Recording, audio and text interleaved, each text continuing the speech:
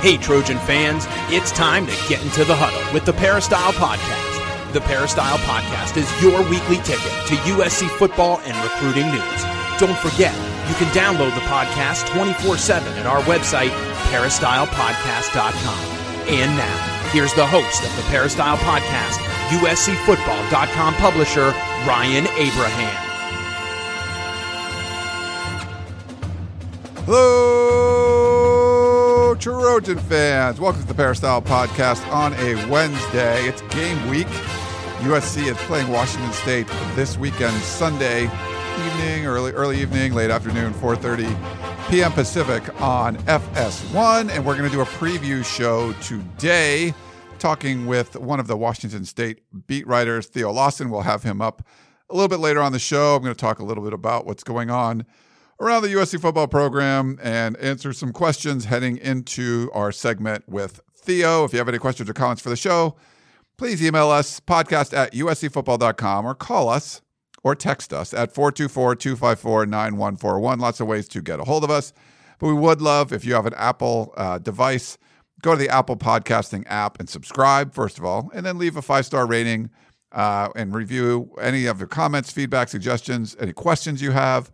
We love to hear from you, so put those on the reviews, and we'll read them on the air, and we'd love to have you comment there. And when you subscribe and share it with other people, it certainly helps us grow the show. For today, what we had for USC, they're supposed to start full pads practicing today. They were prior to yesterday's sort of strength and conditioning days, Tuesday's strength and conditioning day. They came back. They were off for 7 of the 9 days. Things had been shut down, but now they're getting back at it. So Wednesday, they're supposed to have a fully padded practice, getting ready for the Sunday game. We'll have to keep a watch on the testing all week to make sure the team is healthy. We did get to hear from a couple of assistant coaches this morning that we haven't heard from so far this season, Kerry Colbert and Vic So'oto, so the wide receiver and defensive line coaches, so they got to talk about their position groups a little bit. So that was fun. That was a little bit different. Make sure you check out uscfootball.com. We got a lot of details of what we heard during those interviews. So we're going to talk a little bit about what's going on as far as what's going on in the world of college football. There's been some talk about, what is happening with USC and Washington State. You'll hear from Theo Lawson a little bit later on in the show, kind of talking about where they are. It looks like Washington State is healthy because the Cougars have missed 2 games, so they had a little bit more time to kind of recover than from USC. USC situation probably a little more susceptible to any kind of new positive tests. We don't know exactly how many people are in and out of quarantine, and Clay Helton wasn't really discussing that, I guess you could say, which players or how many players. So as long as there's no new tests, it looks like this game is going to happen, but it's COVID, it's 2020. We just don't know. So we're going to go forward, assuming this game is going to happen. Looks actually pretty good across the Pac-12. We haven't heard of any. The only negative aspect going on in the Pac-12 that we've heard of right now is Stanford really having to go to the state of Washington and kind of get ready for their game. The Santa Clara County, I think we've mentioned this on every podcast, but Santa Clara County declared that you couldn't have contact sports for 3 weeks. And the Stanford basketball team is actually in North Carolina for the, quote, Maui Invitational. So that's kind of interesting. And, right now they're playing at Washington, and then they play Oregon State after that. They probably will be staying up there and playing Oregon State on the road. I believe that was already decided. It was already decided that they would be playing Oregon State in Corvallis. They moved the game there. So their final 2 games will both be on the road, and they're going to have to get ready outside of their states. They're going to stay on the road, and it's really interesting that this is going on. I've had some people on Twitter kind of questioning some of my logic about it. And really, you want to take the virus seriously. Everyone should. I think this is something that, we want to make the country healthy. And I think if you're looking at the overall health of the country, you have organizations like Stanford football, Stanford basketball, Stanford football hasn't had a positive since July. I mean, that's an amazing track record where all these players are around each other. And the 49ers and the NFL, they're doing their thing. You have these really almost closed environments. Yes, they're not going to be – Stanford football is not going to be a threat to society's health in Santa Clara County or the 49ers. They're going to be tested every day. Anytime someone's positive, they're out of circulation, they're in quarantine. Like, these people are under, doesn't mean they're always all going to be negative, but as soon as someone's positive, you're not worried about them going to the grocery store and getting people sick. They're instantly quarantined. So they're in this somewhat controlled environment that will be better for the county, for Santa Clara County, than the average household that's in Santa Clara County. So by forcing them to move out of state, it just seems like you're now putting the health of society at a much better, higher risk. And so some people argue with me on Twitter about that, but I think if you're going to say any health department wants to do something to shut down the virus and you're going to never disagree with it, well, sometimes they make the wrong decision with the intent of making people healthier. In this case, I feel like forcing the 49ers or telling the 49ers in Stanford, you can't play, forces them to go out of state. And now you're putting the rest of society at more of a risk instead of saying, you know what, we're going to give an exception to you guys like we have in the past because you're doing things in a much more controlled way than everybody else. But that's not what Santa Clara County did.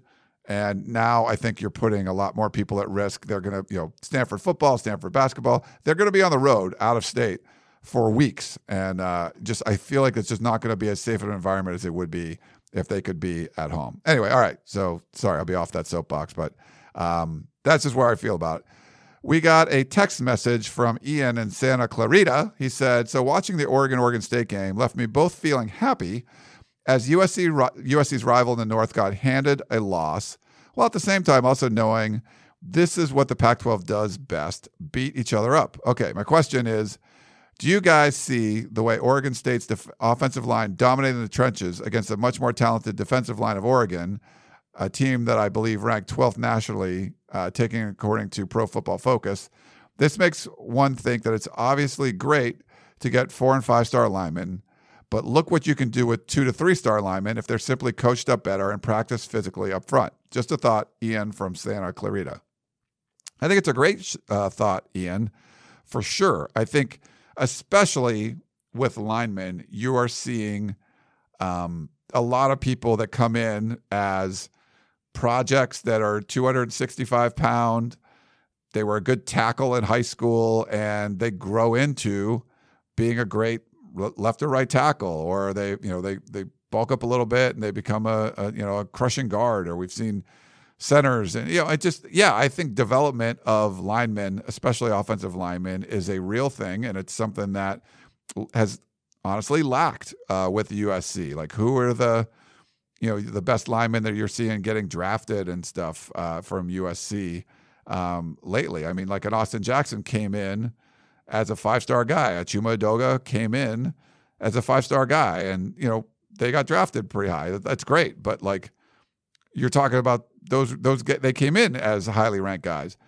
You want to see more that are projects that maybe they're a lower 4-star guy and they become great. I think we like an Elijah Vera Tucker is someone that really looks good. So I think there's someone you can see guys like that. You want to see more of that for sure. But yeah, Ian, it's a really good point. I think that's something you want to see as far as developing linemen, and that's something that I think has been an issue for USC. And it starts with some of the coaches that Clay Helton had brought in and just maybe stuck with a little too long. Stephen Poway said he has a question about Clay Helton's contract. Can you clarify for me? Did Lynn Swann really extend Coach Clay Helton's alleged $4.5 million a year contract through the 2023 season? If so, isn't it clear that Helton will be the head coach at least through 2022, regardless of how this season and next season turn out, because the buyout would be prohibitively expensive? P.S. I know this season, he says, I know this may seem like it's coming out of left field, but I'm anticipating the Fire Helton crew to start revving up again very soon. If SC starts losing some games, some of these close games rather than squeaking out victories. And the whole thing seems pointless to me if he's basically locked in for the foreseeable future, Steve and Poway. So, Steve, yes, we were able to put together information over the last, several months about Clay Helton's contract. It's a private institution, so we don't get to know exactly what's going on. But we did find out in 2018, because of the tax returns, he made $4.6 million, I guess, per year. And, understanding how these contracts typically work at USC, we put a lot of this information in the War Room about the kind of raise he would get every year. We were estimating it's about $200,000 a year. So for 2020, he's probably a $5 million a year head coach. Also, we learned through sources that it was a fully guaranteed contract. So signed through 2023. So yes, does that make a lot of sense? No. Did Lynn Swann do it? Yes. Were there other people around that allowed it to happen too? Yes. Are they all mistaken by doing this? In my opinion, yes. We also know that it's not just how much money's left on your contract when you're talking about a buyout. So if you're going to say you average $5 million or whatever per year on your contract and there's 3 years left or 4 years left, say it's 4 years at $5 million, $20 million left. That's not just what you would have been paid. So if you would have been able to go through and fulfill those years of your contract, those 4 years, there's benefits that you would have received during those 4 years. That $5 million doesn't cover the benefits. And at USC, what the language that we've seen in different contracts, not Clay specifically, but in the general contracts, the rate for a benefit is 33.33%. So basically, it's not just buying Clay Helton out for $20 million. You have to add a third onto that. So what is that? Another $6 2/3 million? Is that, if my math is correct? Yeah. So that's a pretty big, expensive check to write. If we're spitballing the numbers, but yeah, something like that is tough. It puts Mike Bone in a much tougher situation than he would have been if he could have come in and maybe there was a $5 million buyout, not a $30 million and really the estimations got up to almost $40 million if you wanted him fired last year, because this year on the contract would still be there. As far as locked in through 2022, here's my thoughts. Just from what we hear, what I think just from talking to different people, there wasn't going to be a firing in 2020 with the pandemic and all that stuff and all, the contract, like we said, I don't think it was going to be possible. At least the athletic department didn't feel it was going to be feasible to fire Clay Helton if they felt that was warranted, right? USC's 3-0 right now. They're probably going to win the Pac-12 South. So there's football reasons that you wouldn't want to fire him either. But also, and save it for the fire Helton people, by the way, they're not coming out of left field. They're not waiting around. They're completely out there. I mean, they're saying fire Helton all the time, every day, all off season, win a game close, lose, doesn't matter. We're hearing it all the time. So it's not like they're in hiding right now. The fire Helton crew are not in hibernation. They're out in full force and continue to be. And I'm not saying they're wrong. I'm just saying that they're still there. But for that, I feel like it wasn't going to be, the athletic department doesn't feel like it's going to be feasible for 2020. And so he's going to go into 2021. Now, he'll start in 2021 regardless. And so that contract will essentially have been, it's not going to be thrown away. You're paying him for 2021. I feel like if USC wanted to make a move, they could do it with their 2 years left on his contract and make that buyout much more workable. I don't feel like they have to go all the way to the end of his contract or go to 2022. I feel like if there's a real reason that they feel like we need to make a change in 2021, that they could do that either in the season or afterwards. So if you're in the fire Clay Helton crew that Stephen Poway mentioned, my guess would be if you're going to get your wish, it won't be until the middle or the end of the 2021 season. Obviously, got to see what happens and everything, but I don't feel like with the pandemic, with the shot to the athletic department budget, that it was really going to be feasible to do something like that. So that's my opinion on it. Write in and give us yours if you have a different thought. One last one. We got Justin in Los Angeles. This is not really college. He says a high school football eligibility. He says, I have a question about whether California high school football players and other athletes will be able to gain extra eligibility similar to college athletics. My son is a high school freshman, and he's missed his first season due to COVID.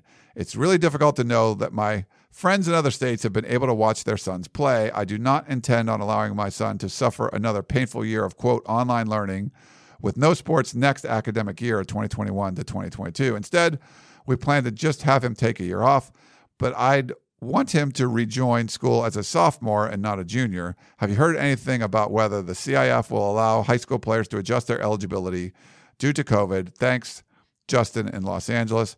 And Justin, I really didn't know. That's not really my area of expertise, so I sent a couple emails out. We have heard that, we knew the CIF was supposed to start up activities for high school, practices and stuff. I think it was this week or definitely this month. They've pushed that off until at least January 1st. So they're already pushing back on even starting the spring season. Blair Angulo, who does a great job covering recruiting for 24/7 sports out here in the West, I asked him that. He said, and this is what he told me, he said, I don't think they will get the extra year of eligibility unless the player is held back or takes the year off. So if you do take the year off, maybe there's a possibility there. But if it's just you were out there trying to play, they're probably, according to Blair, they're probably not going to give any extra eligibility. So hopefully that answered your question. All right, let's take a quick break, and we'll be back and preview USC and Washington State.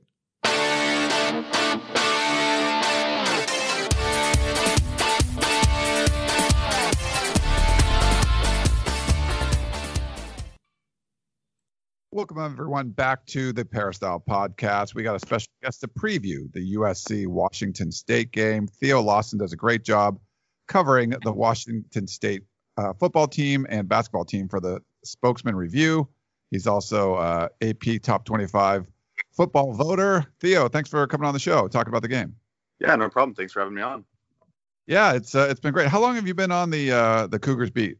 This is my fourth year on the beat, fourth year at the Spokesman. I kind of count my years by football season, so I covered all of Mike Leach's last 3 years at Washington State, starting in 2017 and then 2018, 2019, and now this season with Nick Rolovich. So fourth year on the beat. Yeah, it's I really had some theories because I do a Pac-12 podcast. We kind of try to cover all these teams as deeply as we can, even though focus on USC. I really felt like coming into the season, Colorado and Washington State with new head coaches, there was going to be some issues, just because there wasn't any spring practice. There wasn't a lot of opportunities for these systems to get put into place. But man, both, Carl Durrell and Nick Rolovich have proved me wrong. I think just watching those teams play, they just look like they've been around for a while. Were you surprised at all just to see how kind of quickly Washington State came out of the gate, getting a win against Oregon State and playing a really good Oregon team pretty tough? Yeah, I was obviously a little surprised. You mentioned Washington State not getting any spring practice. I believe that they were actually one of three teams in the Pac-12 that got no spring practices at all. I think every other team at least got to start spring practice. In Washington State with the new offensive coordinator, new head coach, new defensive coordinator. I believe they're the only team kind of restarting on both sides of the ball as far as a new DC, new OC. Washington and Colorado both have new head coaches and had no spring ball at all. But both of those teams still had at least one OC or DC returning, I believe. So Washington State got no spring practice. Obviously lost a starting quarterback in Anthony Gordon and has three quarterbacks that had never taken a college snap and Jaden DeLora and Gunnar Cruz and Camden Cooper. So a lot of newness on both sides of the ball. Not having spring camp obviously hurts a new program. So Nick Rolovich has done a really good job of installing his offense in about 4 or 5 weeks and really getting Jaden DeLora up to speed to be able to handle the Pac-12 play right away. And he actually played really well against Oregon State and Oregon despite losing the Oregon game. But they're probably a little bit ahead of schedule right now, and we'll kind of see what's in store after this 2-week hiatus.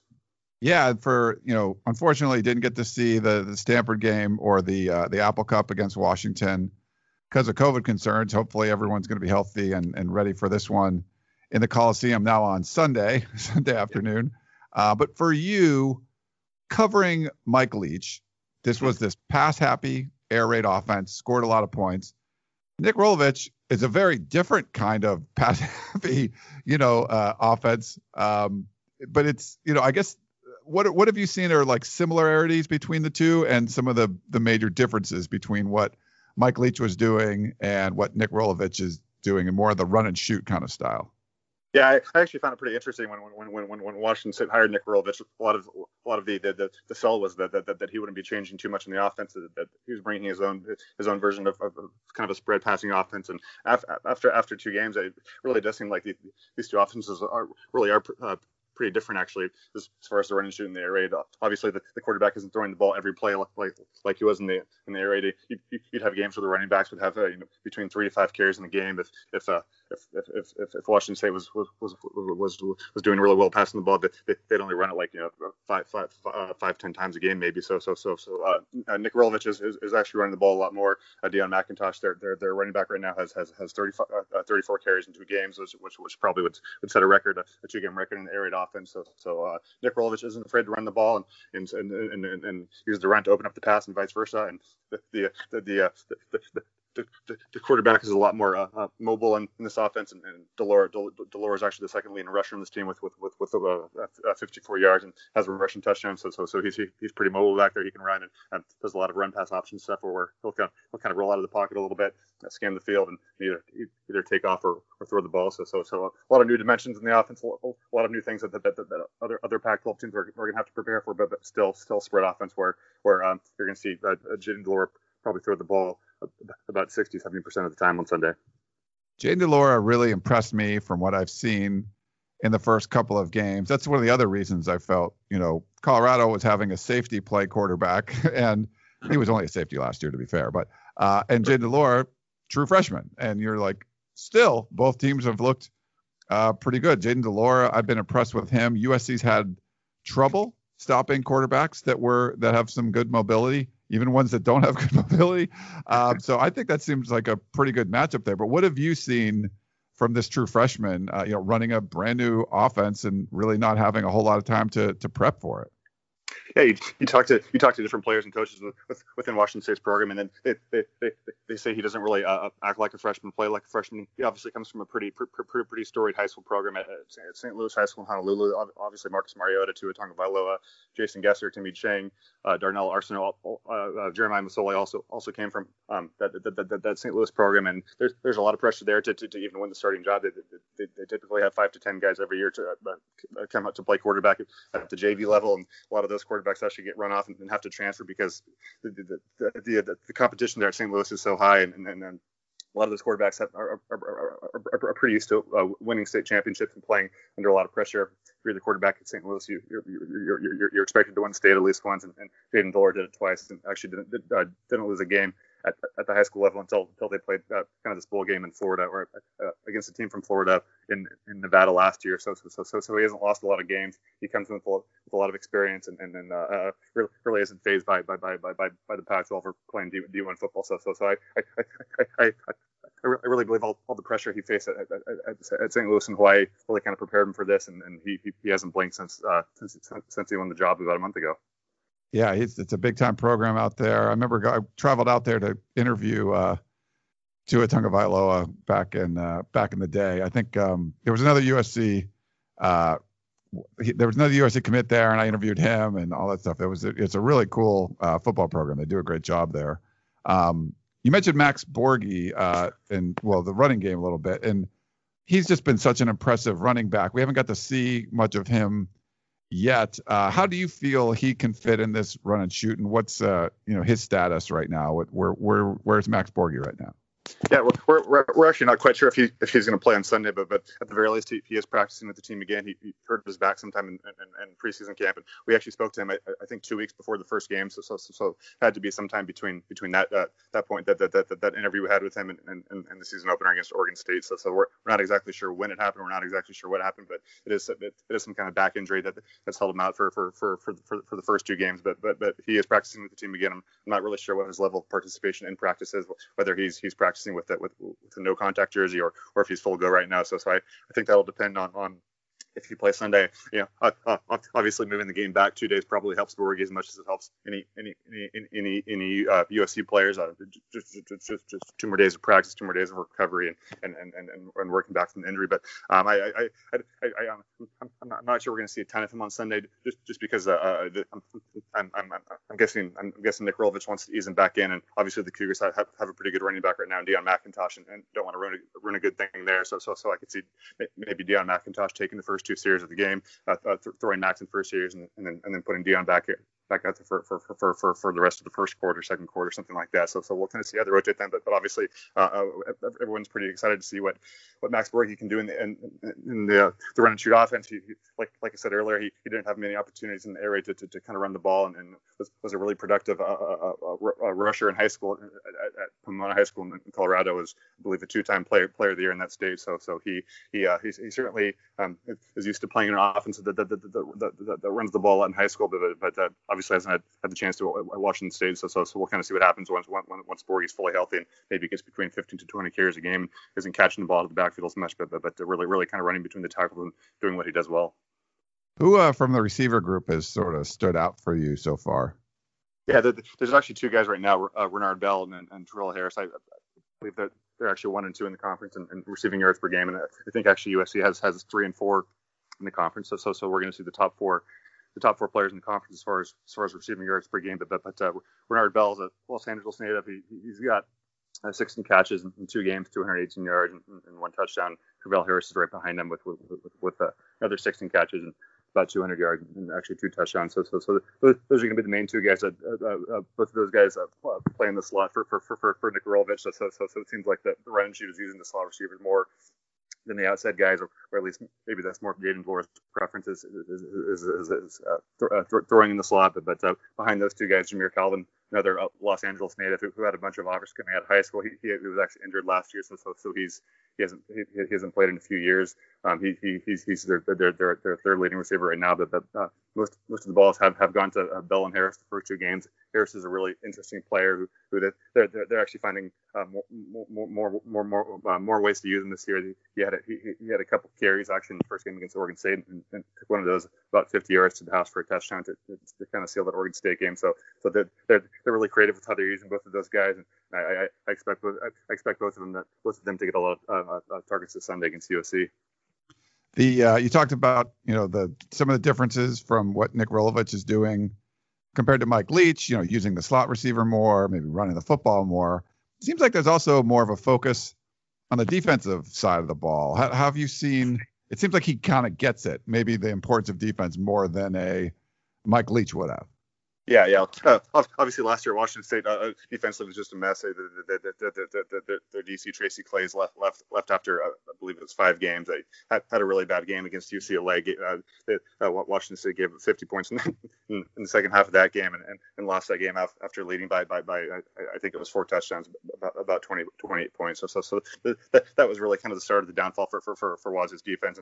And then they also lost to Utah the next week, and Tracy Clays left midseason, and Washington State never really filled that spot and had an interim DC, co-interim DCs, 2 of them for the rest of the year. Never really regrouped. So obviously that was going to be a priority for Washington State, whether Mike Leach stayed or not. So with Nick Rolovich coming in, he knew a lot about Jake Dicker, who was a DC at Wyoming, also in the Mountain West. So Rolovich was pretty familiar with what Dickert had done at Wyoming, and Dickert brings kind of a different base defense to Washington State with more of a 4-3 look with 2 edge players on the ends rather than the 3-4 that Washington State had been running with a rush linebacker that kind of rotated a little bit from playing D line to falling back as more of a linebacker. So they actually have the true four-man in front now, and it seems to be working a little bit better. It's going to take some time to kind of reach their potential, but you're seeing improvements after the first 2 games, and despite giving up 40 points and 30 points to Oregon State, it still looks a lot better than it did last year. He seems like one of the guys, as far as Jake Dicker goes, that likes to move guys down, get more speed on the field. So maybe that that bigger safety becomes like a linebacker, and that bigger outside linebacker. Maybe he's like a rush defensive end or something. Is that something he's been kind of doing, trying to put more speed out on the field? Yeah. That's always kind of been Washington State's mantra. Anyways, just not being able to recruit the big fast guys that typically go to Oregon, USC, UCLA, Washington. Washington State has to kind of do it differently and get smaller, faster guys and kind of use them in space a little bit more and free them up a little bit more. You see linebacker Jahad Woods, a San Diego native who's been one of the more productive players in the conference. I mean, he had no other Pac-12 offers coming out of Helix High School down there in San Diego, and has actually played really well at Washington State, and actually kind of broke out in the USC game in 2017 when he sacked Sam Darnold late in the game to kind of seal that one up. So Washington State's always been able to kind of recruit these smaller guys who don't have a lot of other offers, but they always find ways to use them well, and certainly Jake Diggert has kind of the same mindset there, using smaller, faster guys and having some smaller players on the edge and having some smaller, faster linebackers, and we'll see how that kind of manifests the rest of the year and in the next couple of years. But so far so good, and I think Washington State will always have to kind of recruit that way because they're not going to be able to compete for the big fast defensive tackles and nose tackles that typically go elsewhere. For special teams, what have you seen from that unit so far under what Nick Rolovich has brought in? Yeah. That's probably the best unit on paper coming back when you have Blake Mazza, who was a Lou Groza finalist last year, one of the three best kickers in the country, and he's 4 for 4 in field goals last year. I think actually made his first 18 field goals last year before missing against Oregon State. So he's certainly one of the better place kickers in the country, and they feel pretty good about him, and a punter, Oscar Dragricevic. I still can't say that name after 3 years. Yeah, he's one of the better punchers in the conference. I believe was all Pac-12 preseason first or second team. So he's one of the better ones too. So between those two, they actually have one of the better specialist duos in the country, and actually have Travella Harris returning kicks, and he's been kind of an all Pac-12 guy as a specialist as well as a receiver. So he's a dynamic player, both in the punt return and kick return game. So Washington State has a pretty good specialist group, and thankfully for Nick Rolovich, he didn't have to worry too much about that group when he came in. He had to worry about the offense, defense, but special teams kind of took care of itself there. One last thing, just wanted to see, we haven't seen Washington State in action for a couple of weeks. How do you think this one, USC didn't get to play last week, so all this COVID-y stuff, we don't know what's going to happen. But what are your thoughts going into this game? How do you think it's going to unfold? Well, hopefully we get to play the game. I think Washington State has probably passed its COVID issues.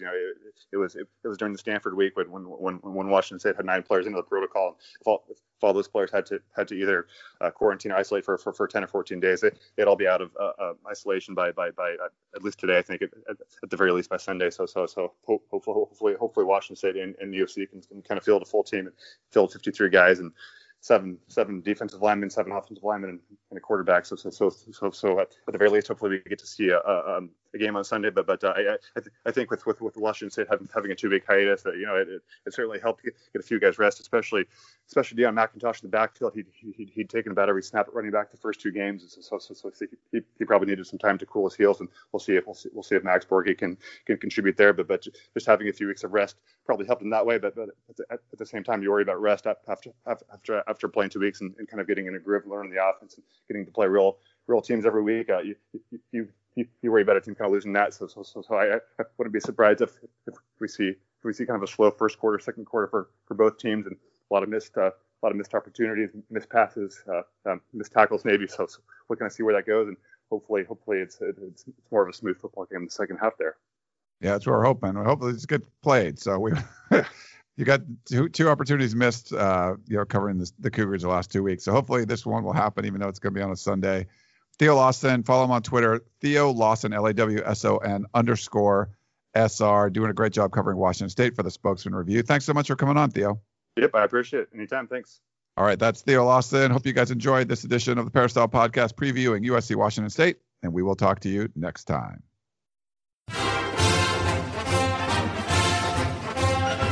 You've been listening to the Peristyle Podcast, presented by USCFootball.com. Be sure to tune in next week for the latest news on Trojan football and recruiting. And don't forget, you can automatically download the podcast directly to your smartphone or tablet for free. Just click the iTunes link on peristylepodcast.com or search for Peristyle Podcast at the iTunes Music Store.